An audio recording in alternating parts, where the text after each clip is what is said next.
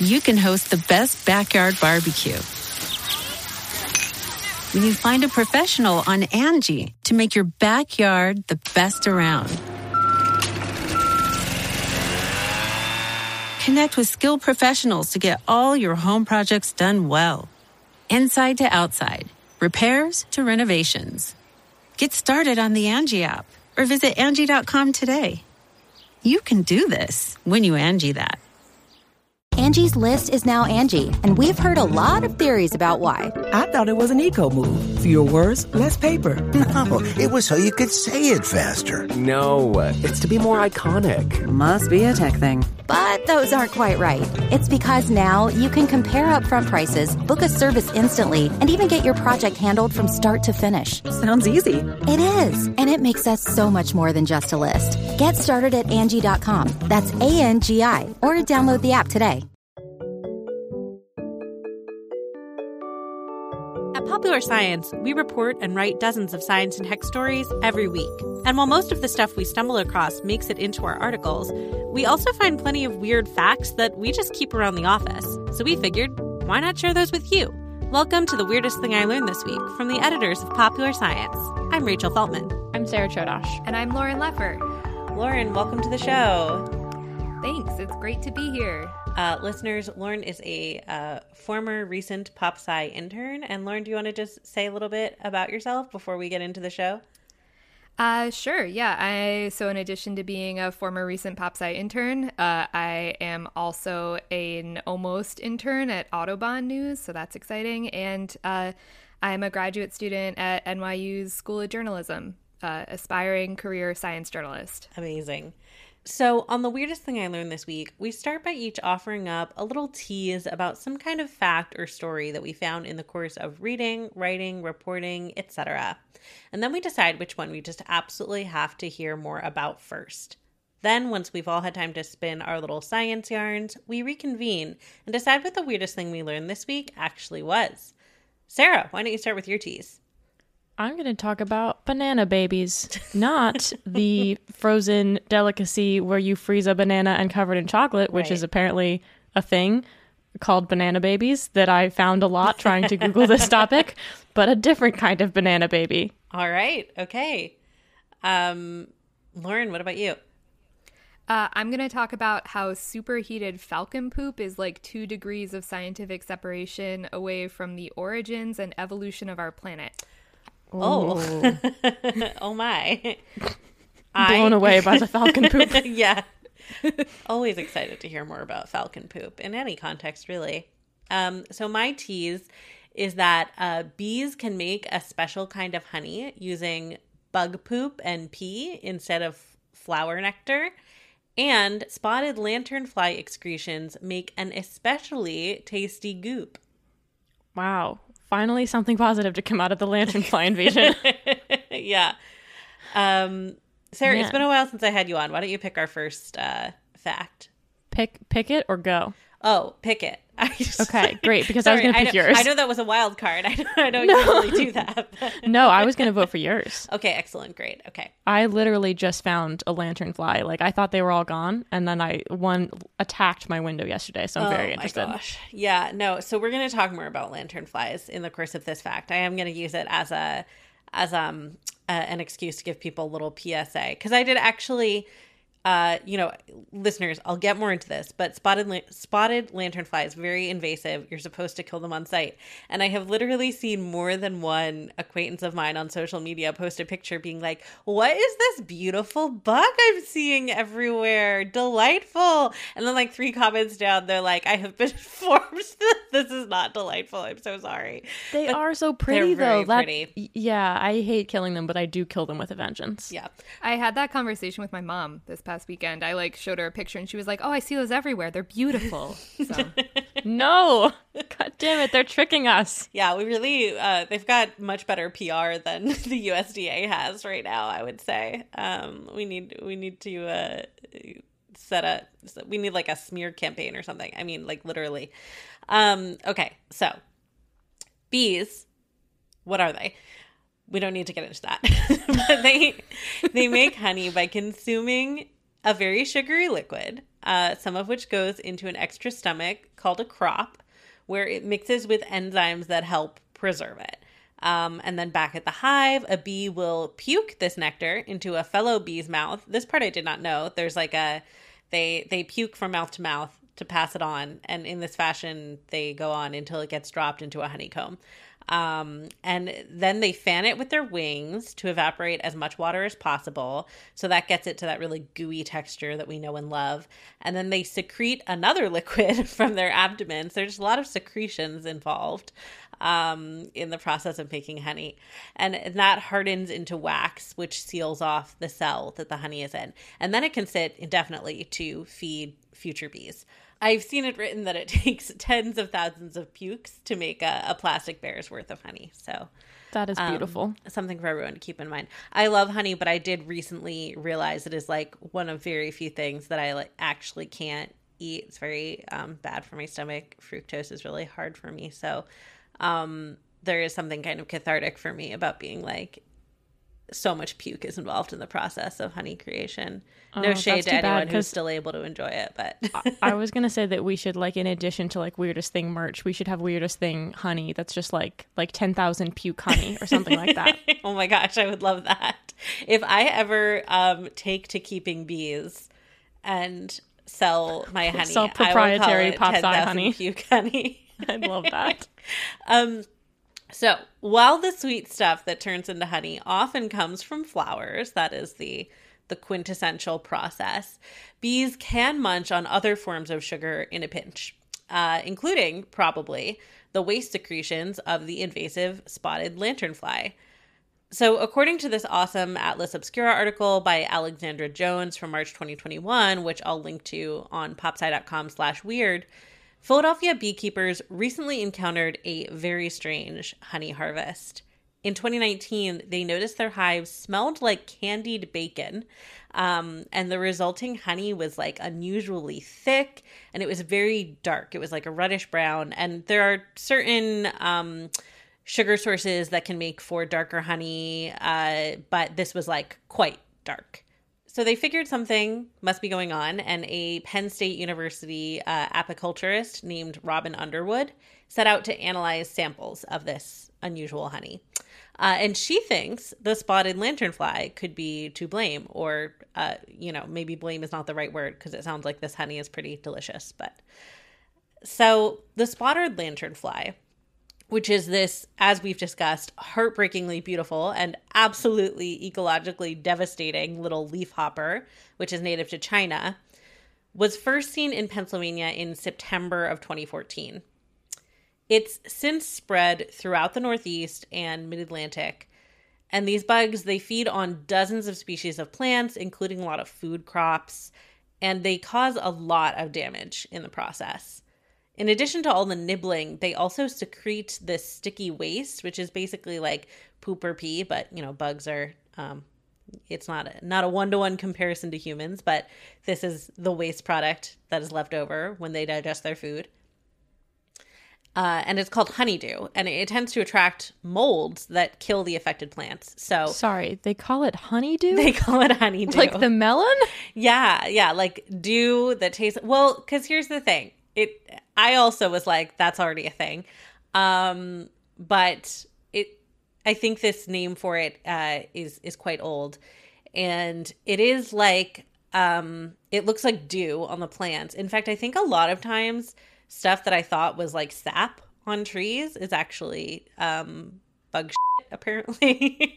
Whoa, all right. So it's like this glistening, sticky layer on the outside of a plant, and it's very sweet if you care to eat it, I guess. If you care to lick the plant. So honeydew. Honeydew, that's kind of beautiful, actually. It is, but unfortunately it also attracts mold that kills the affected plants. So if you're wondering why we have to hate lanternflies so much, it's because they don't just eat things into oblivion, but the stuff that they don't finish eating, they then help cultivate deadly mold on it. So real bummer. Everything beautiful is bad. Honeydew indeed, Lauren. Thank you. So it seems likely that Philadelphia honeybees, at least in the months leading up to that 2019 harvest, were munching on spotted lanternfly honeydew. Penn State's Underwood found traces of a bitter chemical called allanthone, though I'm realizing I did not look up the pronunciation for that, but it is a bitter chemical, and it was in this distinctive honey sample. So it's produced by a tree that spotted lanternflies are known to favor.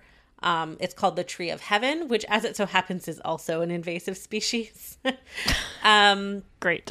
Yeah. So we already know that honey made by bees who feed on the nectar of the flowers of this tree, it's like pretty typical in terms of color and viscosity. It has notes of grape and passion fruit. The honeydew honey was more like a dried fruit or a fig with like caramel notes and the scent of dried leaves. I haven't tasted it, but the general consensus is that it's got like a lot of depth. There's a lot going on, and it's very different. Like if you had like your average store-bought honey next to this honey, you would be like, is this even honey? And this isn't too surprising because honey made from honeydew of aphids. So like aphids are known to produce a lot of, sticky crap on trees, and bees are known to sometimes eat it and make honey with it. And that's already quite popular. And it's known for being very thick and earthy and woody. I didn't know there were like honey sommeliers. I didn't know there were people like whose job it was to come up with descriptions of honey that involved like leaves. Yeah, no, there are. I mean, look, I think like pretty much any food that like turns out differently based on the botanicals involved or like the process of preparing those ingredients, like there's going to be some school of experts somewhere or at least some hipsters at shops in Philadelphia saying it tastes like forest floor.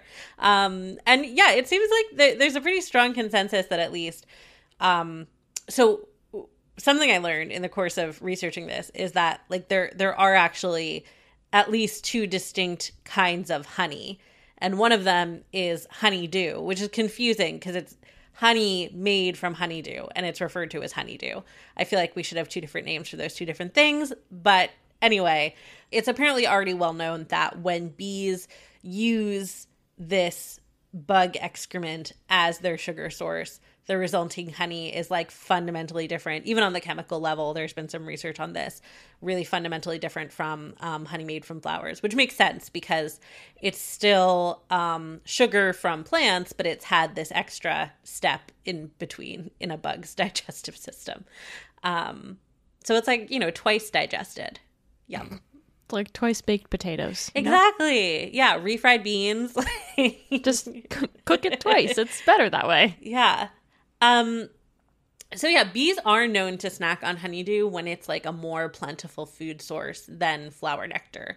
So we don't know how often they'll go for spotted lanternfly pea and create this intoxicating brew. It could be something that becomes more and more common as these bugs spread, or it could still just be something that kind of like randomly happens to some hives somewhere sometimes.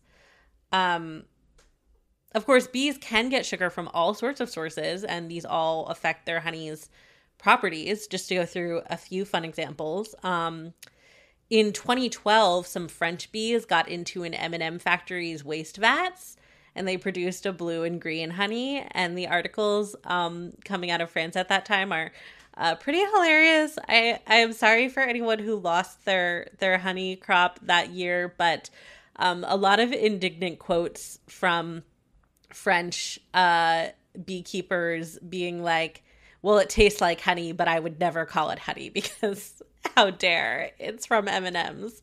Wow. So stuck up. I would love blue honey. Right. Well, it's from the M&M region of France. Yeah, exactly. No, otherwise it's just sparkling honey. But yeah, there was a lot of people apparently could just not sell their honey that year. And then the M&M factory had to start like covering their waste to keep bees from getting into it. But like it makes sense because bees will just go for the easiest food source, and a literal like bucket full of sugar water is very easy. Okay, so here's another fun one. Bees that feed on rhododendron nectar produce honey containing a neurotoxin that induces lightheadedness or even hallucinations in small doses and can actually cause seizures or death in excess. It's largely known as mad honey and is most common in Turkey. And it's said that when Roman soldiers invaded the Black Sea in 67 BC, their enemies scattered mad honeycomb along their path and then attacked them while they were intoxicated. Whoa. What? How? Yeah. That's wild because like rhododendrons are such a common like plant to just like have in suburban areas. I feel like I guess there's not enough rhododendrons that it's like just rhododendron honey, but that's wild. Yeah, well, and it's interesting too because like a lot of plants that we think of as being dangerous, it's not actually their flowers that have like the dangerous chemical properties. So for example, you can eat poison oak honey and it's totally safe because, you know, it's like the oils on the leaves that make poison oak give us a nasty skin reaction. So, and there are a few other examples of things like that. So like there are some plants that if bees really go hog wild on a single nectar source and that nectar has dangerous properties. I'm also not sure if it's every like species of rhododendron flower that this applies to. I mean, mad honey does primarily come from Turkey, so presumably it's more of a thing for certain varietals than others. But yeah, like for the most part, if you're keeping bees, you don't have to worry too much like that they're bringing back poisonous honey. I don't think it's something that comes up very often, but yeah, if anyone ever offers you hallucinogenic honey, you should believe them. You should assume that honey is gonna mess you up. Are people like making this intentionally in Turkey? Or? Oh yeah, for sure. In fact, in researching it, I found at least one like Etsy seller claiming to sell it. I would not recommend that. Etsy's gone next level when you could get hallucinogenic honey. I mean, I am all for consenting adults enjoying, consciousness expanding activities in moderation and safely. I don't think that buying hallucinogenic honey on Etsy is the way to do that. That's my take. There's other better ways to hallucinate people. Yeah. Yep. Like make your own mad honey, I guess. I don't know. The dosing that feels like a lot of work. Yeah, it seems like a lot of work. A lot of upfront investment, and also I really cannot speak to the safe dosing thereof. So do your research, please. And then there's like more straightforward stuff, like all sorts of plants that if bees are around, they'll affect the flavor of the honey. Eucalyptus produces a hint of like menthol taste in the honey, which I have never gotten to try, but sounds like it might be, refreshing if you're sick. Coffee honey tends to be very dark and rich. Alfalfa apparently creates a bit of spice, and most fruit blossoms produce honey that's kind of fruity. Though apparently a lot of orange blossom honey is just artificially flavored, so read the back of that label. So circling back to the spotted lanternfly, I'm not going to stumble through a description of this bug on the air because I'm not an entomologist. They're spotted. They're very pretty. But you should give them a Google and keep an eye out because unfortunately, again, these are bugs you want to kill on site for the sake of all plant life in your area. Also, they are very good at jumping. So like you really gotta get them the second you see them.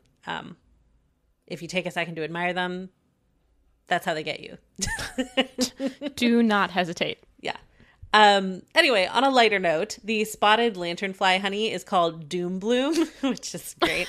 And at least at the time of this recording, you can buy it on the Philadelphia Bee Company website. I'll link to that on the article for this episode, which you can find at popsci.com/weird. Wow. I need to get a sample of this because I have a friend who collects weird honey.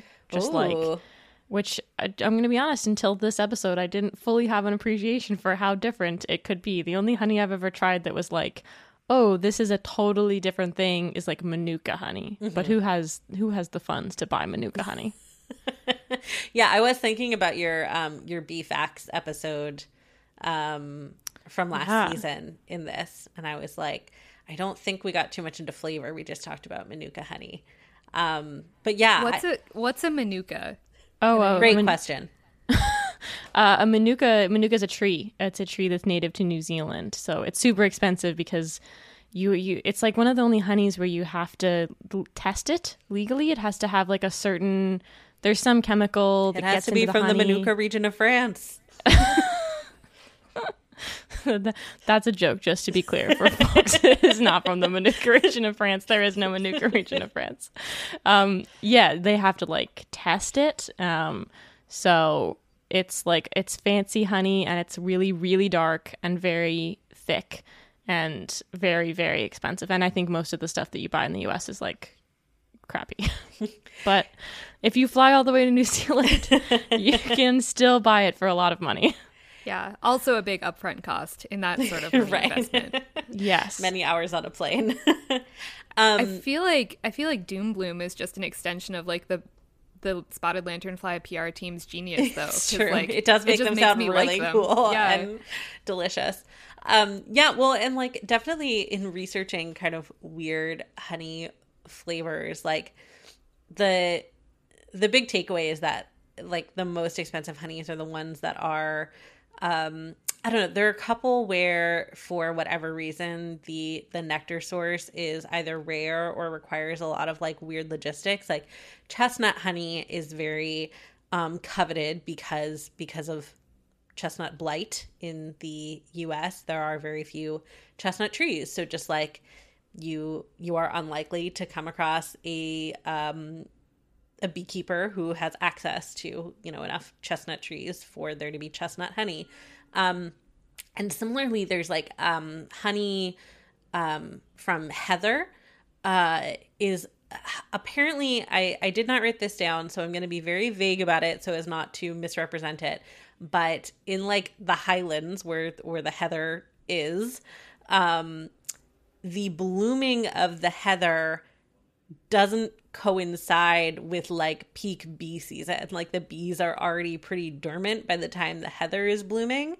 So the beekeepers have to kind of, I don't know if they perk up the bees or they like get some heather to wave around in front of them. I don't know. Give them a little Adderall, get them up and at them. Right, exactly. But whatever they have to do, which I have not researched, so I cannot speak to, they have to like make it all happen because the bees aren't just gonna like wake up one day and be like, oh yes, it's time to go eat these flowers. This was my next question, was like, to what degree do people like, I don't know, like all these weird honeys, I'm just very curious how many people, like, is it just like, oh, I happen to live near a grove of this thing, so if I kept bees I could make this very valuable honey? Like, are people going to start cultivating spotted lanternflies to make this very weird honey? I don't know. Oh gosh, I hope not. Please don't do that. I don't think it's that good. I mean, there are lots of good honeys in the world. We don't need this particular one. Yeah, no, I mean, I think it's a lot of it, the reason these like special, unique honeys tend to cost a lot is that like you have to either put in a lot of work or like be in very lucky circumstances for them to come to be. So, yeah. Well, and that's why I think so much honey is just branded as like wildflower honey, because it's like, you know, we have bees and they go out, and so sometimes the flavors are more interesting than others. But, you know, those people aren't promising like this is definitely blueberry honey or, you know, Does whatever. Bees harvesting the spotted lanternfly honeydew make it any less harmful to trees somehow? Oh, that's a good question. Like, I think the bees their mouths are very tiny, so I'm gonna go out on a limb and say probably not, because I don't think they're eating enough of it. But I don't know. Maybe that would be a nice silver lining here, in addition to the delicious honey. Anyway, those are all my honey facts for today. All right, we're going to take a quick break, and then we'll be back with more facts. Angie has made it easier than ever to connect with skilled professionals to get all your jobs projects done well. I absolutely love this because, you know, if you own a home, it can be really hard to maintain. It's hard to find people that can help you for a big project or a small.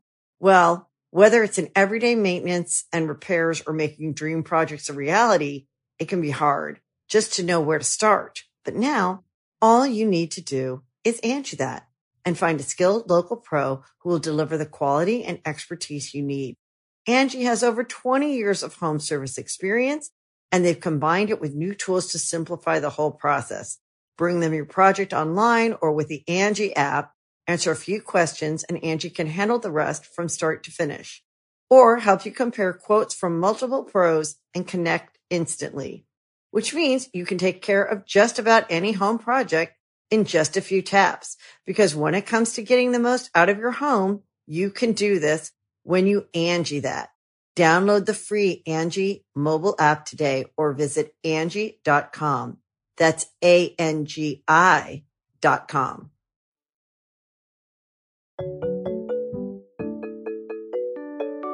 Okay, we're back. And Sarah, what banana babies?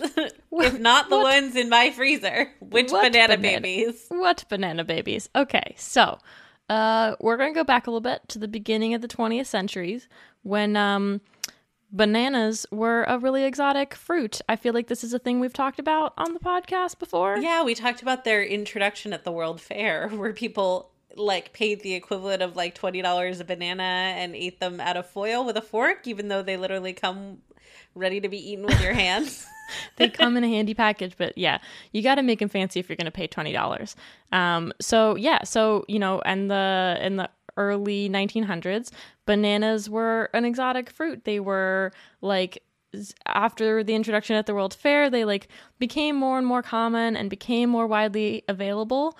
And because of the combination of being a little bit exotic, but also like people could buy them, bananas kind of became this like superfood because like in much acai. The way exactly like acai berries now or like goji berries or like whatever, insert whatever like fruit / grain that just like America expensive enough that you feel superior for exactly you got to go to Whole Foods to get it, maybe something like that. So bananas were like that. If Whole Foods existed then, bananas would be the thing that they're like, look at this super fruit. There was actually an article in the Journal of the American Medical Association that noted that bananas were, quote, sealed by nature in practically germ-free and germ-proof packages. Also, just crucially, for it to have superfood status, it has to be something that lots of people all over the world have been eating since the beginning of time, and that white people had just come across at a World Fair. It has to be a thing that like wealthy white people are like, hey, other people eat this food and they are clearly living better lives than we are, and so we must go and take it. And predictably, like, I mean, bananas now, you could just buy bananas. They're like 40 cents at Trader Joe's or something like that. And so someday acai, I'm sure, will be like that. But yeah, there was an astoundingly widespread sense that bananas were somehow like curative in no really particular way, just like they must be good, they must be healthy and good, and they come in germ-proof packages. So yeah, and this idea was so widespread, like even among experts, that some doctors took to trying to cure their patients' various ailments with bananas. And one of those was Sidney Haas, who was a pediatrician who was working in New York City at the time, and he focused especially on researching celiac disease, which was like, so now we know celiac disease is an autoimmune disorder. I have celiac disease, so I'm just going to put that out there up front. I'm particularly interested in this because I have it, and I also eat a lot of bananas. So now we know it's an autoimmune disorder, and basically like your body's immune system has decided that the gluten protein is a threat.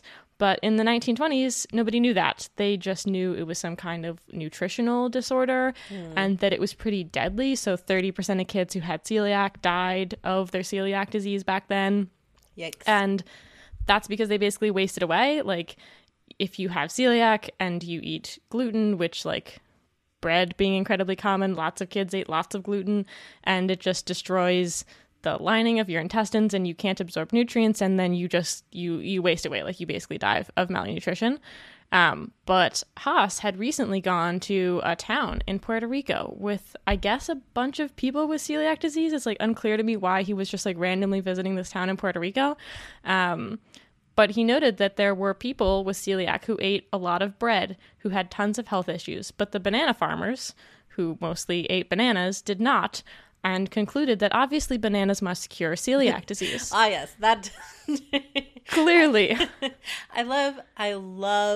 I mean, we still have this problem today, but I feel like, especially in the earlier history of science, people just really ignoring all confounding variables. Yeah, it's astounding to me how much of statistical like probability and like correlation doesn't equal causation happens. Like the idea that you'd go to some random town in Puerto Rico and be like, the people who eat mostly bananas do not suffer from this disease, and therefore it must cure celiac disease. But that was his conclusion. And so he came back to the US and he started giving his patients, who were, like, to be fair, very sick, like on their deathbeds, and like there were no options. Like these kids were just considered to, like, probably they were going to die. And if they didn't die, they were going to live like very sad, malnourished lives. And so to be fair to him, like everyone was looking for any kind of solution. Yeah. It wasn't bananas in the end, but like the thing was he came back. He came back, he started giving his patients a very strict diet of bananas and milk and broth and a little bit of meat, but I think mostly bananas, like an astounding number of bananas at the time.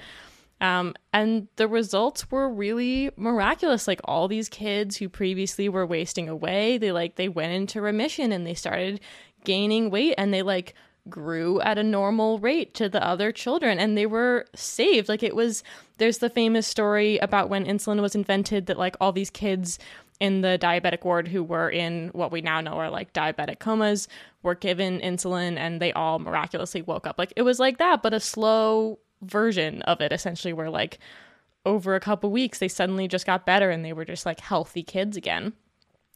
And then, of course, that was just fuel that bananas were some kind of miracle food, because, like, look, they cured these children. They were like, gave them gluten-free carbs. They were so hungry. But yes, sure, bananas. Yeah. Another physician tried to cure diabetes with bananas. It apparently did help people lose weight, but I have to imagine that this poor doctor maybe just told them you could eat only bananas and like anyone would lose weight on that diet. And I don't know that it actually did anything for the diabetes. But anyway, Haas went all in on the banana diet. He was like, I have cured celiac disease. Like, this is it. Celiac disease is not a problem anymore. And a lot of other doctors also thought he had cured celiac. But as Rachel just pointed out, what he had actually done was just remove gluten unintentionally from these children's diets.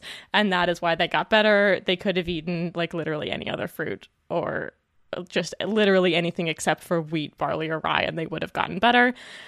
But unfortunately, that also meant that a lot of Haas's banana babies, which I don't know who coined the term banana babies, but apparently like the banana babies themselves liked that phrase. But it meant that once they got older, a lot of them reintroduced wheat into their diet because their doctor told them that he had cured their celiac disease and that they could just start eating wheat again. And so they did. And those people just spent their whole lives thinking that periodically they just had horrendous gastrointestinal issues and that there was just no reason. And like literally in those people's medical records, it got noted that they didn't have celiac disease anymore. And so nobody ever said like, hey, perhaps bananas did not cure you. So like if you were diagnosed with celiac prior to the 1950s, you went back to eating gluten and then you just found out later that like actually none of that was true and you've just been poisoning yourself your whole life. Oh, dang. Yeah. In the end, a happy ending for the banana babies because most of those people lived to like see the gluten-free diet. But anyway, the doctor who actually discovered the real culprit was gluten was Willem Dickey. I don't know. It's Dutch, and despite living there, I never learned how to pronounce it properly. But he was a Dutch pediatrician who was living in the Netherlands during World War II. And his patients also died at really high rates. Unclear. I tried to look up whether he tried the banana diet. Couldn't figure that out. But his patients were doing really terribly, so I guess maybe not on the banana diet, and were just unresponsive to medical interventions right up until the height of World War II. So the Netherlands, having been like invaded and taken over very early by the Nazis, were like, they were mostly safe in terms of bombings, but what hit them really hard was famine, essentially. Like famously, the Dutch resorted to eating tulip bulbs to stay alive because they didn't have enough calories. And a very strange side effect of the lack of food was that all of these kids with celiac disease suddenly got better. Oh, wow. Because there was no bread, which was otherwise a pretty large component of the diet. So while the rest of the country was starving to death, all of this pediatrician's patients just like got better, all of them, suddenly. Like the mortality rate went from roughly 30% to 0. And it prompted him to realize that maybe it was not bananas that could cure celiac disease, but perhaps it was the bread that they were eating. So he is now credited as, it's not a cure, like it's a treatment. You just stop eating the thing that puts you into pain. And he went on to promote the gluten-free diet as the like currently still only treatment for celiac disease. Haas did not like that his banana-based glory was being taken away from him. I can imagine. He did not love looking like a little bit of an idiot in the process. And as far as I can tell, until he died, he insisted that bananas were definitely the cure for celiac disease and insisted that the gluten-free diet was all crap. So not a great man in the end, even though I guess he did try. Yeah. And those are the banana babies. Wow. Significantly less fun than bananas covered in chocolate, which I do love. Yes. When you mentioned you were going to do this topic, Sarah, I did also Google it, and I was like, oh, there must be something really interesting about the person who first decided to cover bananas in chocolate, and it's much more tragic than that. Yeah, I wish I were here to just talk about bananas covered in chocolate, although they are gluten-free, so. Oh, nice. Bringing it all back around. I know. Okay, we're going to take a quick break, and then we'll be back with one more fact. Another day is here, and you're ready for it. What to wear? Check. Breakfast, lunch, and dinner? Check. Planning for what's next and how to save for it? That's where Bank of America can help. For your financial to-dos, Bank of America has experts ready to help get you closer to your goals. Get started at one of our local financial centers or 24/7 in our mobile banking app. Find a location near you at bankofamerica.com/talktous. What would you like the power to do? Mobile banking requires downloading the app and is only available for select devices. Message and data rates may apply. Bank of America N.A., member FDIC.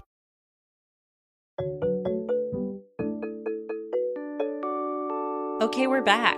And Lauren, tell us about some falcon poop, please. Cool. Yeah. So in 2016, this new mineral called tenunculite was described and accepted into the International Mineral Association's list of official minerals, which alone isn't like a super big deal. New minerals are discovered all the time, but tenunculite doesn't form like deep in the earth under intense pressure over millions of years or whatever.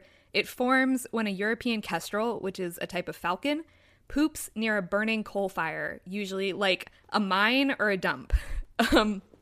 So the bird poop gets heated by the fire, and the gas from the burning coal reacts with the uric acid in the falcon feces to create this new compound that like officially fits the definition of a mineral, which, according to mineralogist Daniel Hummer, is a naturally occurring crystalline substance with a definite structure and makeup.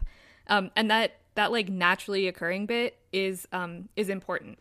So tenunculite was like first discovered on this mountain whose name I certainly can't pronounce, Mount Razvamchor, I don't know, in Russia by some Russian scientists, and it had been submitted for official classification like a bunch of times, but it wasn't accepted until 2016 because the scientists had to prove that this process of falcon poop becoming crystallized mineral could happen without human intervention, so they had to find a place on Earth where coal deposits had burned hot enough and nearby enough to bird poo to make tenunculite without human involvement.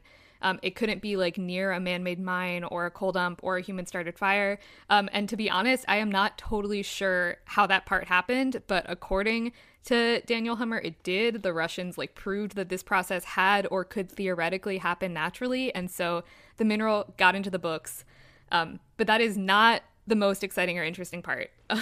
It doesn't end there because tenunculite is kind of this wild example of like a much bigger paradigm shifting idea in geology and mineral study, which is that life on Earth has had like a huge impact on the minerals on Earth and vice versa. The reason I found out about the Falcon poop and the coal fires is because I was talking to Daniel Hummer about his work related to mineral evolution, which is this concept first proposed in 2008 by this other mineralogist, Bob Hazen, who had been Hummer's PhD advisor. That part's probably not that important, but when you think of evolution, maybe you think of like natural selection or Galapagos finches or like Darwin or DNA, but it's not just living things that evolve. At its core, evolution just means increasing complexity, going from one thing to a few different things. So Bob Hazen had this idea that this huge amount of mineral diversity on Earth evolved or went from a small number of things to a big number of things, in part because of the interplay between life and geology. And to get more specific and give an example, lots of minerals are like the product of chemical reactions. Minerals form because chemicals mix together under heat and pressure and like new things come out of them. So chemical reactions need components, right? And before there was life on Earth, Earth's atmosphere had no oxygen in it, like at all. And oxygen molecules are key to this whole category of chemical reactions called redox or oxidation reduction reactions. And the first life forms on Earth were these little photosynthetic bacteria that like used air and light and water to create energy. So they photosynthesized and started adding oxygen to the oceans and air. And eventually you end up with like a fully oxygenated atmosphere with air circulating around, unlocking a whole bunch of new possible chemical reactions to create more minerals. This is called like the Great Oxygenation Event. And it mediates, according to the hypothesis of mineral evolution, this huge explosion of mineral diversity, all thanks to Earth's first life, these like really unimpressive looking cyanobacteria. So this is the biggest single event that mineral evolution points to, but the basis of this theory is that there are lots and lots of ways, big and small, that living things and rocks are altering each other's environments and determining each other's evolution or co-evolving. Again, circling back to tenunculite, this crystal structure that like could not exist without birds pooping near a fire. And the flip side of this is that like lots of life forms need minerals to survive and evolve too. So if you think about like the iron in your own blood, that had to come from somewhere. And it means that early life probably evolved in an iron-rich mineral environment. So as part of their research on mineral evolution, Hazen, Hummer, and a bunch of other scientists put together the Carbon Mineral Challenge. It was a project running from 2015 through spring of 2019 that amateur mineral collectors and professionals alike could participate in. The researchers predicted a bunch of new carbon minerals and places they might be found based on their assumptions about this co-evolution of life and rocks, and then basically like dared everyone to go out and find them. That's so cool. Yeah. And so they were kind of looking for like these missing links. They had predicted like this whole map of like where you would find carbon stuff because of geological events in history. And the focus was on carbon because similar to oxygen, it's central to like life on Earth. It shows up in a lot of different organisms and mineral structures. And the project ended up identifying 31 new minerals, which included tenunculite, which is how they found and recorded eventually this like Falcon poop mineral. But there's certainly like a lot more left to do, and it's a whole new field of research that's pretty young. So there's a lot of interesting research happening there. Hazen, the guy who invented this idea or came up with this hypothesis, says that like previously no one in the field of geology really put much time into the context of how minerals were forming or how they were changing the environment around them. But his hope is that by like embracing this idea, more people will get involved in mineral study and will learn a lot more about the Earth's history, the origins of life, and what the future might look like. Because according to him, like human life on Earth, and this seems really obvious at this point, is like heavily impacting everything around us. We're changing the atmosphere completely. We're changing like water chemistry. And so we're impacting the mineral record. And the goal, I think, at this point in the mineral evolution field is to kind of figure out what that means for the future of both like the physical geology of Earth, as well as like all of the living things that inhabit it. In Hazen's own words, quote, "We need to understand minerals to give us the story of our planet." So, yeah. That's beautiful. Thank you. I didn't say it. He did. He was an incredibly convincing person to talk to. But you got the quote. Yeah, exactly. Yeah, that's so cool. Also, like, I love, I don't know. Yeah, you really do think of minerals as being things that like form in the earth, and I think of rocks as being like so far removed from living things that you kind of forget that like fundamentally it is just organic stuff smushed for a long time, and maybe some minerals are organic stuff smushed for not a long time. Yeah, just hanging out by some hot coals. Yeah, it's just like the byproduct of stuff happening around whatever forms. I don't know, in talking to these mineralogists, they Hummer in particular got like very passionate in describing like how the people first trying to decipher the origins of life went wrong in all their experiments, because they were like heating up water in like a high oxygen environment, and they like introduced some amino acids, and he was like, but there were no minerals. How is life supposed to form without any minerals at all? And I know scientists are always like very passionate about their specific thing that they do, but I think he had a point. I think, like, obviously we're surrounded by minerals all the time, and there's constant feedback. Totally. That is beautiful. Also, minerals are, like, a much broader category than I thought. Like, the definition you gave, I was like, well, I feel like almost anything could be a mineral. That's such a huge bucket. That's why when you play 20 questions, it's animal, vegetable, or mineral. If it's almost not everything that's not an vegetable. animal or vegetable. Yeah, I learned a lot about minerals in looking this. And like, it's similar again to a lot of fields of science where like people argue about it amongst themselves all the time. Like amber, I think, is not considered a mineral, and it's like a whole thing. It was for a while. I should actually probably fact check that, but I think you're right. I mean, you should, but I think you're right. Yeah, there is like a long time where anything associated with living things, like for its mineral formation, couldn't be considered a mineral, but then that has like slowly started to shift, and now it's like really starting to shift.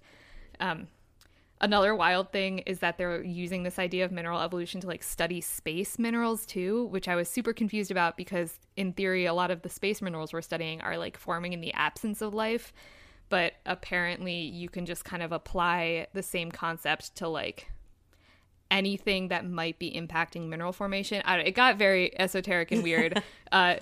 Bob Hazen showed me like a bunch of these graphs. He's trying to figure out how to like organize the mineral family tree, kind of like how we have evolutionary trees for living things and animals. And so far he has like these like central events in like a sunburst thing that links to other sunbursts. It looks kind of like a neural network. So that's where we're at right now. Very cool. So what's the weirdest thing we learned this week, y'all? Mine is none of our actual teases. Mine is the honeydew. That's definitely the weirdest thing I learned.